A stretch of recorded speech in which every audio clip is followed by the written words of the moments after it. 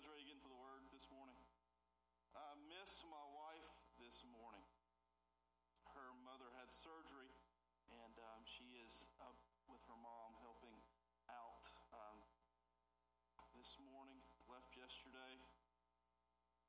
I'm lost now because my wife is gone, and all the men said amen.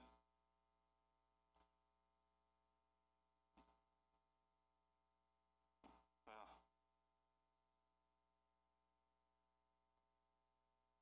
you men ain't lost when your wife is gone. You need to get a better wife.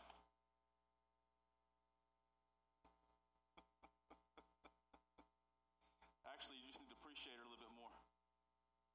All the women said. But I do. I miss my wife this morning. I'm lost without her. And I love you, babe. She's watching. Love you, hon. Miss her this morning. Miss Jared this morning, Juliana, they are, as you know, they're going through MIP, Ministerial Internship Program. And one of the assignments is for them to attend a different church on a Sunday. And so they, with other MIP candidates here in the South Alabama, they're all worshiping together this morning, fulfilling their MIP obligation together. So they're going to try to make it over here in time for baptism. So I'm excited about that. I'm excited about baptism this morning. Amen. Looking forward to getting into baptism, into the water, and baptizing some folks this morning. Oh. Jeremy, I appreciate your word this morning. I appreciate your word this morning. If that wasn't for anybody else, it's for me. And so I appreciate it very much. And let's pray. Heavenly Father, we thank you today for your word. We thank you for your spirit. We ask, God, that as we get into your word this morning, your word would get into us and that we would bear much fruit. Fruit of righteousness, fruit of repentance, fruit of good works, fruit of the Spirit. We love you, Lord, and we thank you. We thank you today. Speak, Lord. Speak today. Lord, not that I would speak my own, but that you would speak. I would speak your words today, Lord Jesus. And Lord God, you would give us ears to hear what the Spirit says to the church this morning. God, you would open up our hearts to receive what the Spirit says to the church this morning, that you would speak in our hearts and in our minds today, God, that you would pour out your Spirit on us through your word, through your anointing.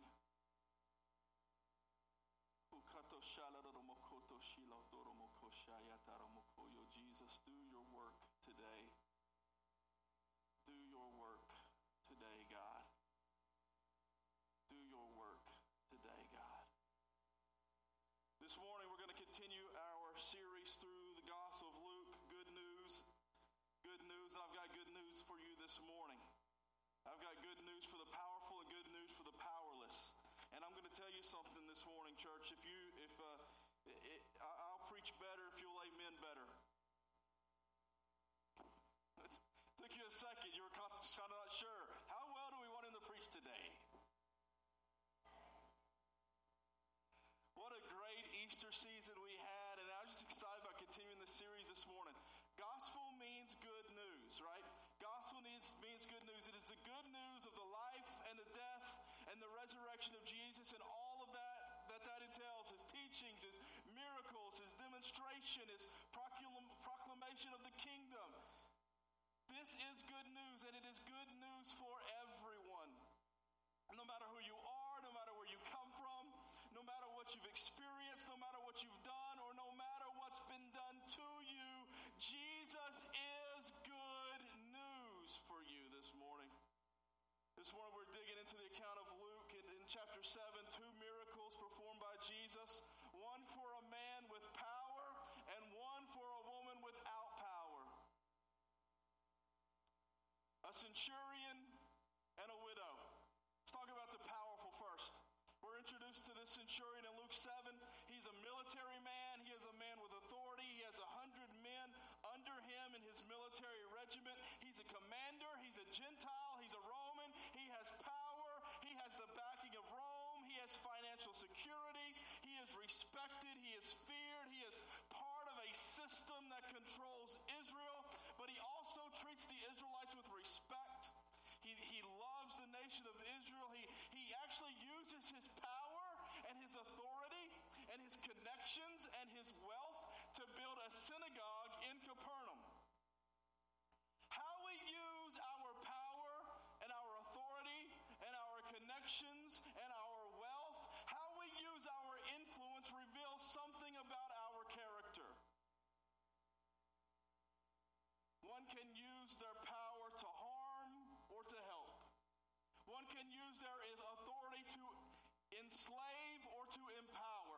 One can use their connections to belittle or to make better. One can use their wealth to destroy or to deliver. And we all have to understand that each one of us have areas of influence. How can we use our influence to do justice, to love mercy, to walk humbly with our God? This centurion was a man of privilege, a man of authority, a man of power, a man of influence. He was a man who knew what it was to have power. This Roman, but he was also a man of faith. I want to talk to you for a second about the powerless this morning. We're introduced to a widow in Luke chapter 7. In terms of social standing, this woman was the opposite of this centurion. Firstly, she was a Hebrew under the occupation of Rome. So taxes were unjust.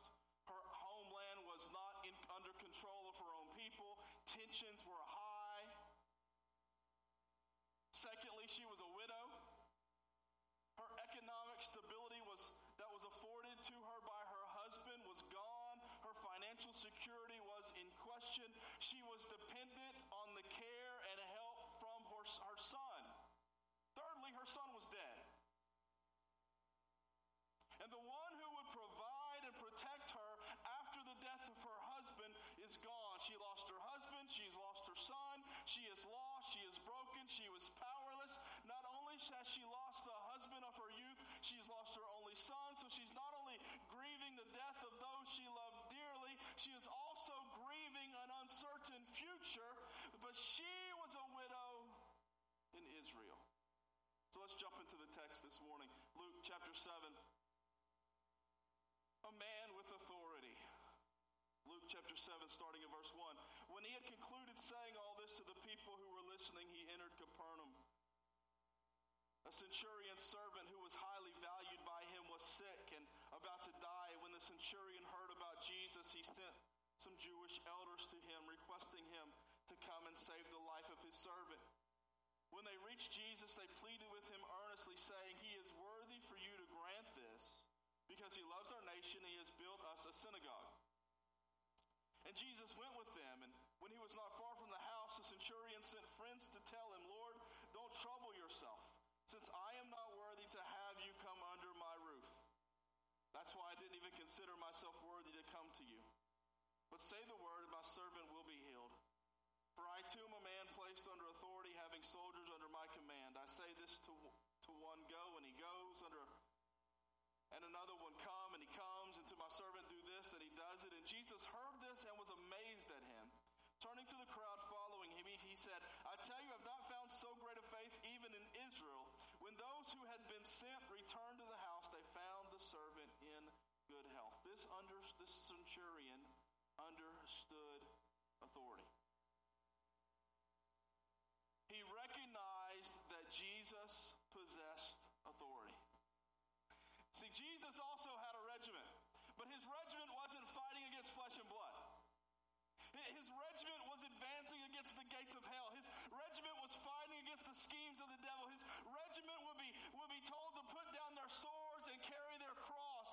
His regiment proclaimed and demonstrated a kingdom not of this world. His regiment was defeating demons and healing the sick. His regiment was feeding multitudes and putting false religion to shame. His regiment would be empowered by the Spirit. His regiment would baptize in the name of the Father, the Son, and the Spirit. His regiment would be ambassadors to every nation, tribe, tongue, and people. His regiment was at war against the spirit of the age and proclaiming eternal truth of the good news of Jesus. Jesus had a regiment.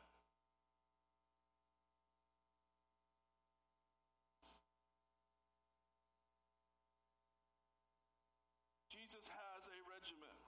We are part of this regiment. But we don't war like the world wars. We don't fight like the world fights. We aren't fighting against flesh and blood, but against principalities and powers and spiritual rulers in heavenly places. We don't fight like the world fights. This centurion had authority. He would speak and his servants would go, but Jesus speaks and demons flee. Jesus speaks and the sick are healed. Jesus speaks and people are changed.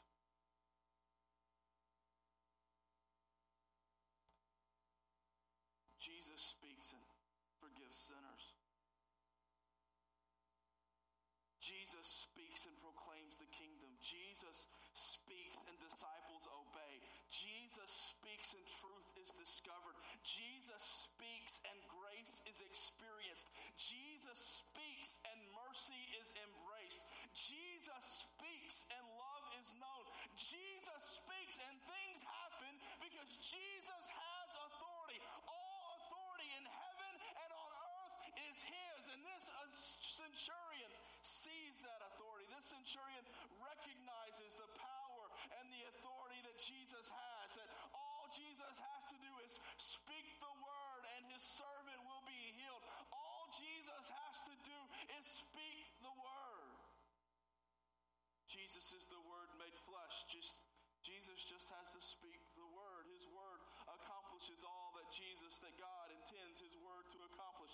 His word is authoritative. His word never misses, never returns empty, never is not working. His authoritative word, church, delivers, transforms, washes, cleanses, heals, renews, regenerates, cuts, reveals, sanctifies, instructs, saves, and seals. Jesus' word has authority because Jesus has authority. And the centurion recognizes this authority in Jesus, and the centurion is humble before Jesus. And the centurion who had authority over 100 of Rome's fighting men was humble before Jesus. This centurion recognized that his authority paled in comparison to the authority of Jesus. The centurion used his power and authority and wealth and connections for building buildings. Jesus used his power and authority and connections and wealth for building people, for healing the sick, and for speaking life.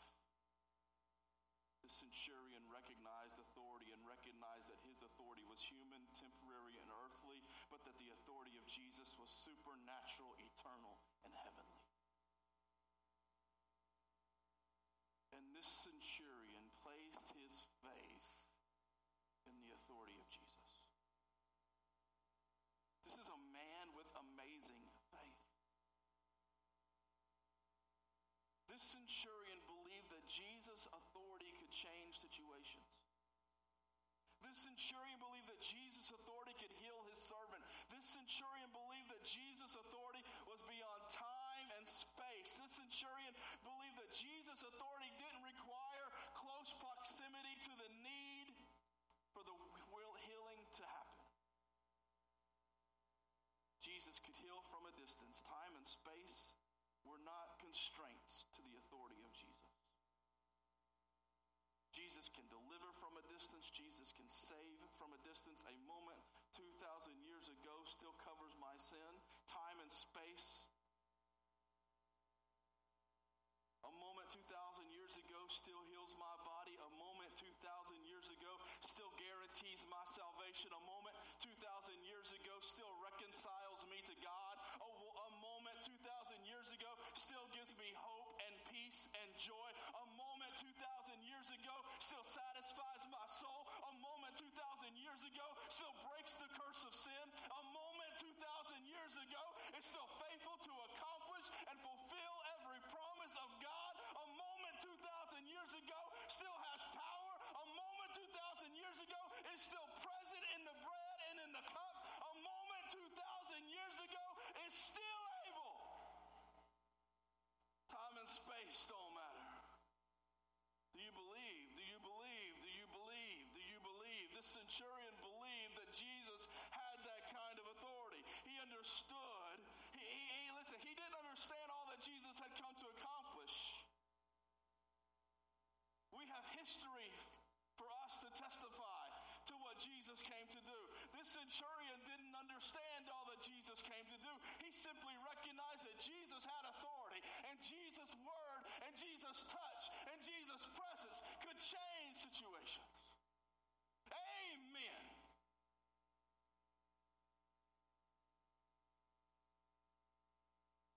Simple recognition. Simple recognition. And Luke says that Jesus was amazed. Jesus was amazed at the faith of this man. It actually says he marveled at his faith. Yeah, let's get some light on, wake us up. Marveled at his faith. My preaching ain't going to do it. Maybe the lights will.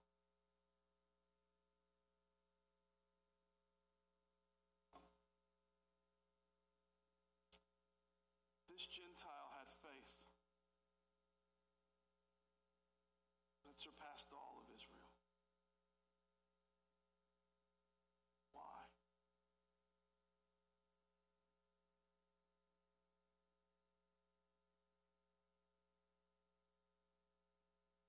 Because his faith was based in the recognition of the authority of Jesus.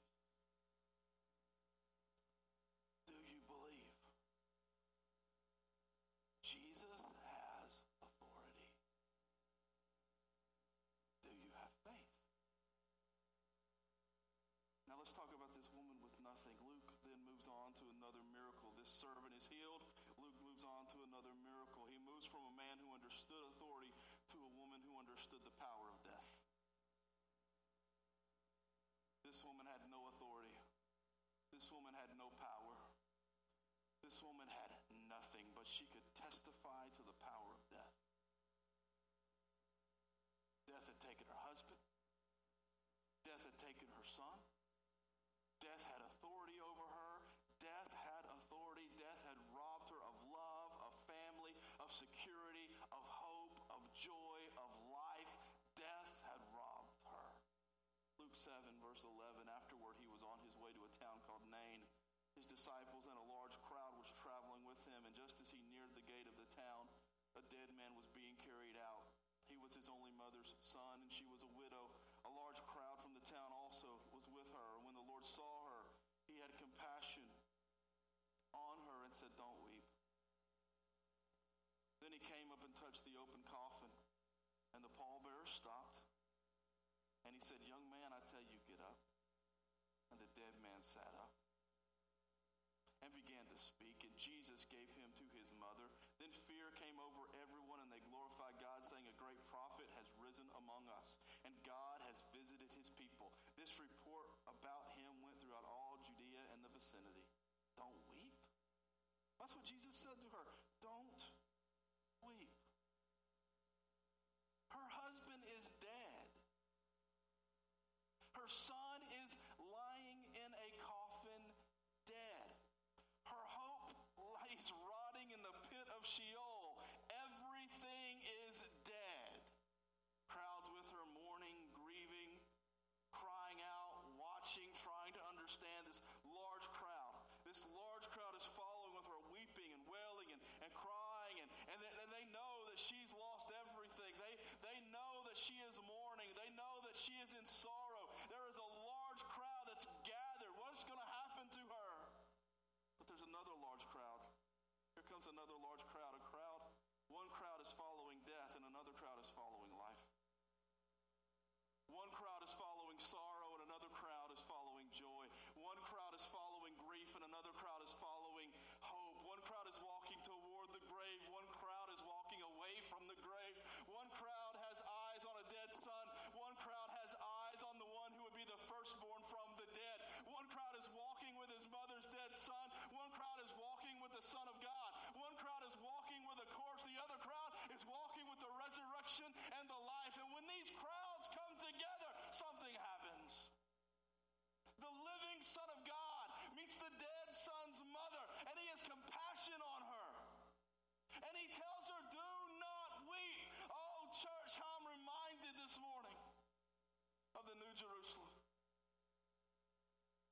this same Jesus will wipe away every tear from our eyes.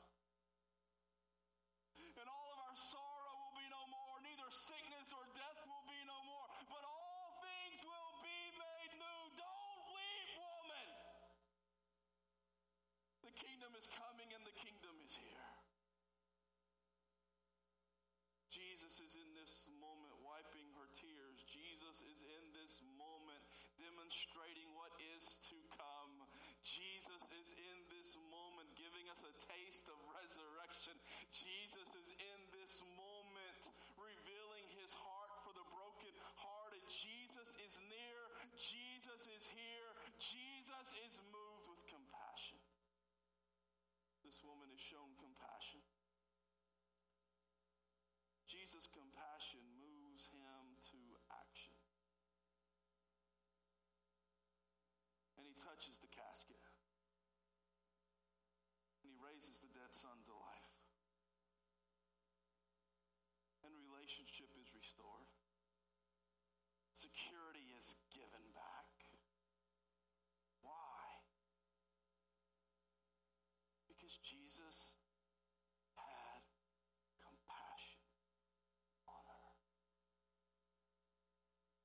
When God revealed himself to Moses in Exodus on the mountain, the first word he used to describe himself is the word compassionate. Exodus 34, 6 and 7. The Lord passed in front of him and proclaimed, the Lord is a compassionate and gracious God, slow to anger and abounding in faithful love and truth, maintaining faithful love to 1,000 generations, forgiving iniquity, rebellion, and sin. But he will not leave the guilty unpunished, bringing the consequences of the father's iniquity on the children and grandchildren to the third and fourth generation. The Lord, Yahweh, the Lord, is compassionate. Yahweh is compassionate. That is God's name. We call God God, but God's name is Yahweh. Yahweh is compassionate. In Hebrew, that word is connected to the womb. It's connected to a mother's womb. It has the connotation of a motherly type of love. It points us to a nurturing God. It points us to a God who cares for his child. It's a word that expresses emotion and nurture. Caring for, compassionate. It shows us a God that cares deeply for his people. This compassionate God understands the grief of a mourning mother. Psalm 103, verse 13 says, as a father has compassion on his children, so the Lord has compassion on those who fear him. Isaiah 49, 15 and 16. Can a woman forget her nursing child or lack compassion for the child of her womb? Even if these forget, yet I will not forget you. Look, I have inscribed you on the palms of my hands. Your walls are continually before me. See, God understands the heartbreak. God has compassion on his children. Yahweh understands the love of a mother and of the child of her womb. God is a God of compassion. And the palms of Jesus reveal the great compassion of God. When you look in the palms, in the hands of Jesus, what do you see? You see the scars. The scars of compassion. The scars of a God who loves his people. Jesus has compassion on this grieving mother. Jesus is the compassionate God made flesh. And Jesus raises the Son from death out of compassion. Jesus has compassion for you. Jesus sees you. Jesus sees your sorrow. The old song says, Jesus knows all about our sorrows. Jesus sees your wounds. Jesus sees your tears. Jesus sees your anxious heart. And Jesus has compassion on you. And Jesus touches your situation out of his compassion. He is not far from you. He's still walking up to hopeless people and saying, do not weep. He's still walking up to coffins and saying, get up. He is still moved with compassion. God still visits his people. So as we see these two miracles happen for two very different reasons. We see one is because Jesus is moved by faith, and another is because Jesus is moved with compassion. Faith moved Jesus to heal the centurion's servant. Compassion moved Jesus to raise the widow's son. God moving in your situation is not about you, but it's about God's revelation of his authority and his compassion. Sometimes in the Gospels, Jesus heals because of faith, and sometimes in the Gospels, Jesus heals out of compassion. So what does that reveal to us about God? It reveals that he responds to simple faith as a compassionate God. It reveals that he has authority, and it reveals that if he doesn't heal you in the moment or in the time, and it's not necessarily because we didn't have enough faith, and it's not necessarily because he isn't moved with compassion, and it's not because he doesn't have the authority to heal. It's because this compassionate God is not limited by time and space, but has grace for you in the present and has eternal healing and eternal life for you in the age to come. Jesus is trustworthy. He has authority, and he is amazed at our faith, and he is moved with compassion, and God will get the glory. Heavenly Father,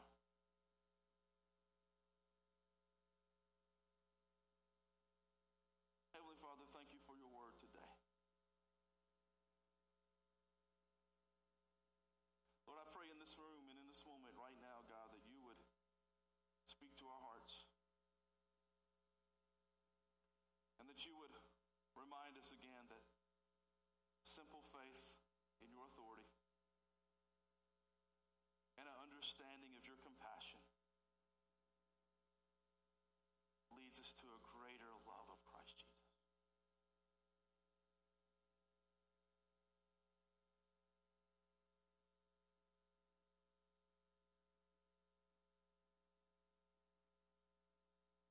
And Lord, I pray this morning, if there's folks in this room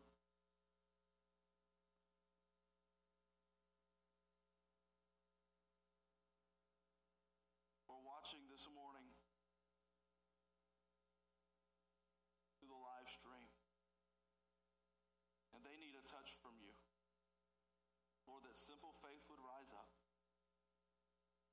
and that your compassion would be near. And you, God, you would speak the word and we would get up.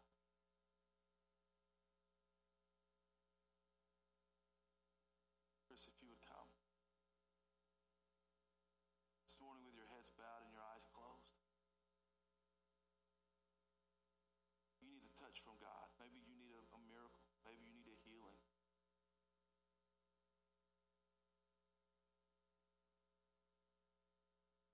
I want you to hear me this morning. We're going to pray for you and we're going to believe God with you. We have a God who is full of compassion. And we have a God who meets the needs of his his people. And as you come this morning, and as you come in just a second for communion, if you need a touch from the Lord, I invite you to stay here. I'm going to do what Scripture says. I'm going to anoint you with oil. I'm going to pray for you. And I'm going to believe God with you. Believe God for you. And I believe that this compassionate God will be near.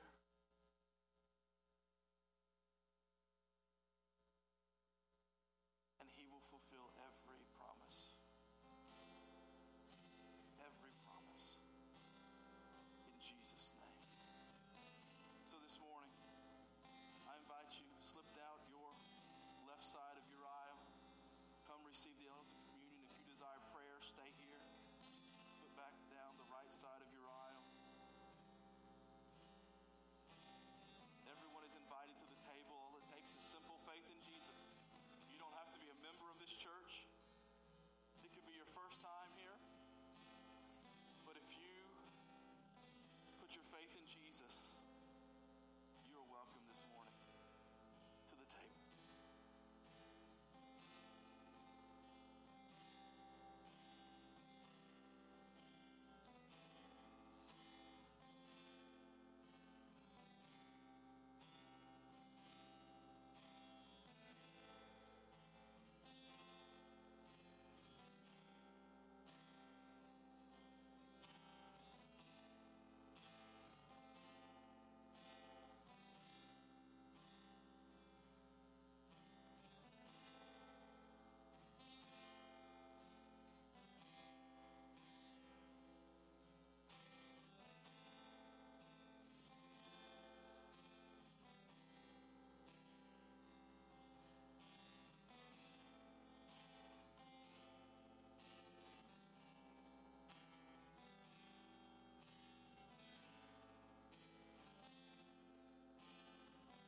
But I pray, God, that our simple faith, your great compassion,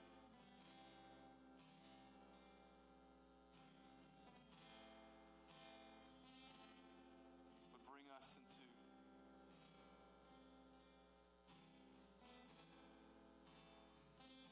your perfect, good, pleasing will for our life. On the night that you were betrayed, you took the bread and you broke it. You said, "This is my body broken for you. Take and eat."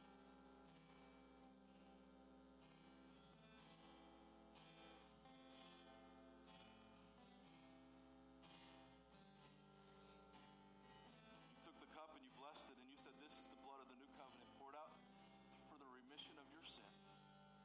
Drink all of it.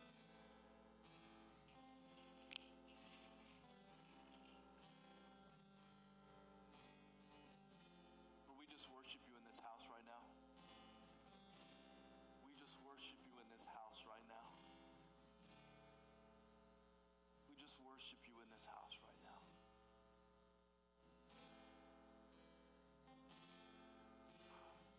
If I could get the rest of the band to come and join this morning.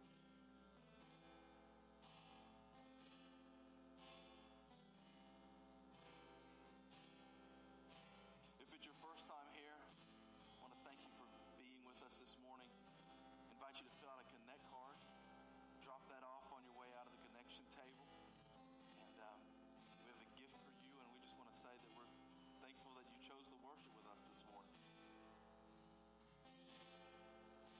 But we're going to worship the Lord again in song. We're going to join in together and sing this song. And I'm going to ask those who are being baptized this morning, if you need to change clothes, if you could just slip into my office real quick, and Michelle will help you out there and then give you further direction. If you need to change, then you can slip out and go change, and then step back into my office, and I'll give you some instruction. And then in just a moment, we'll be back in here for this great time of baptism this morning. I'm excited, so excited. Amen. Can we give the Lord a hand clap of praise in this house this morning?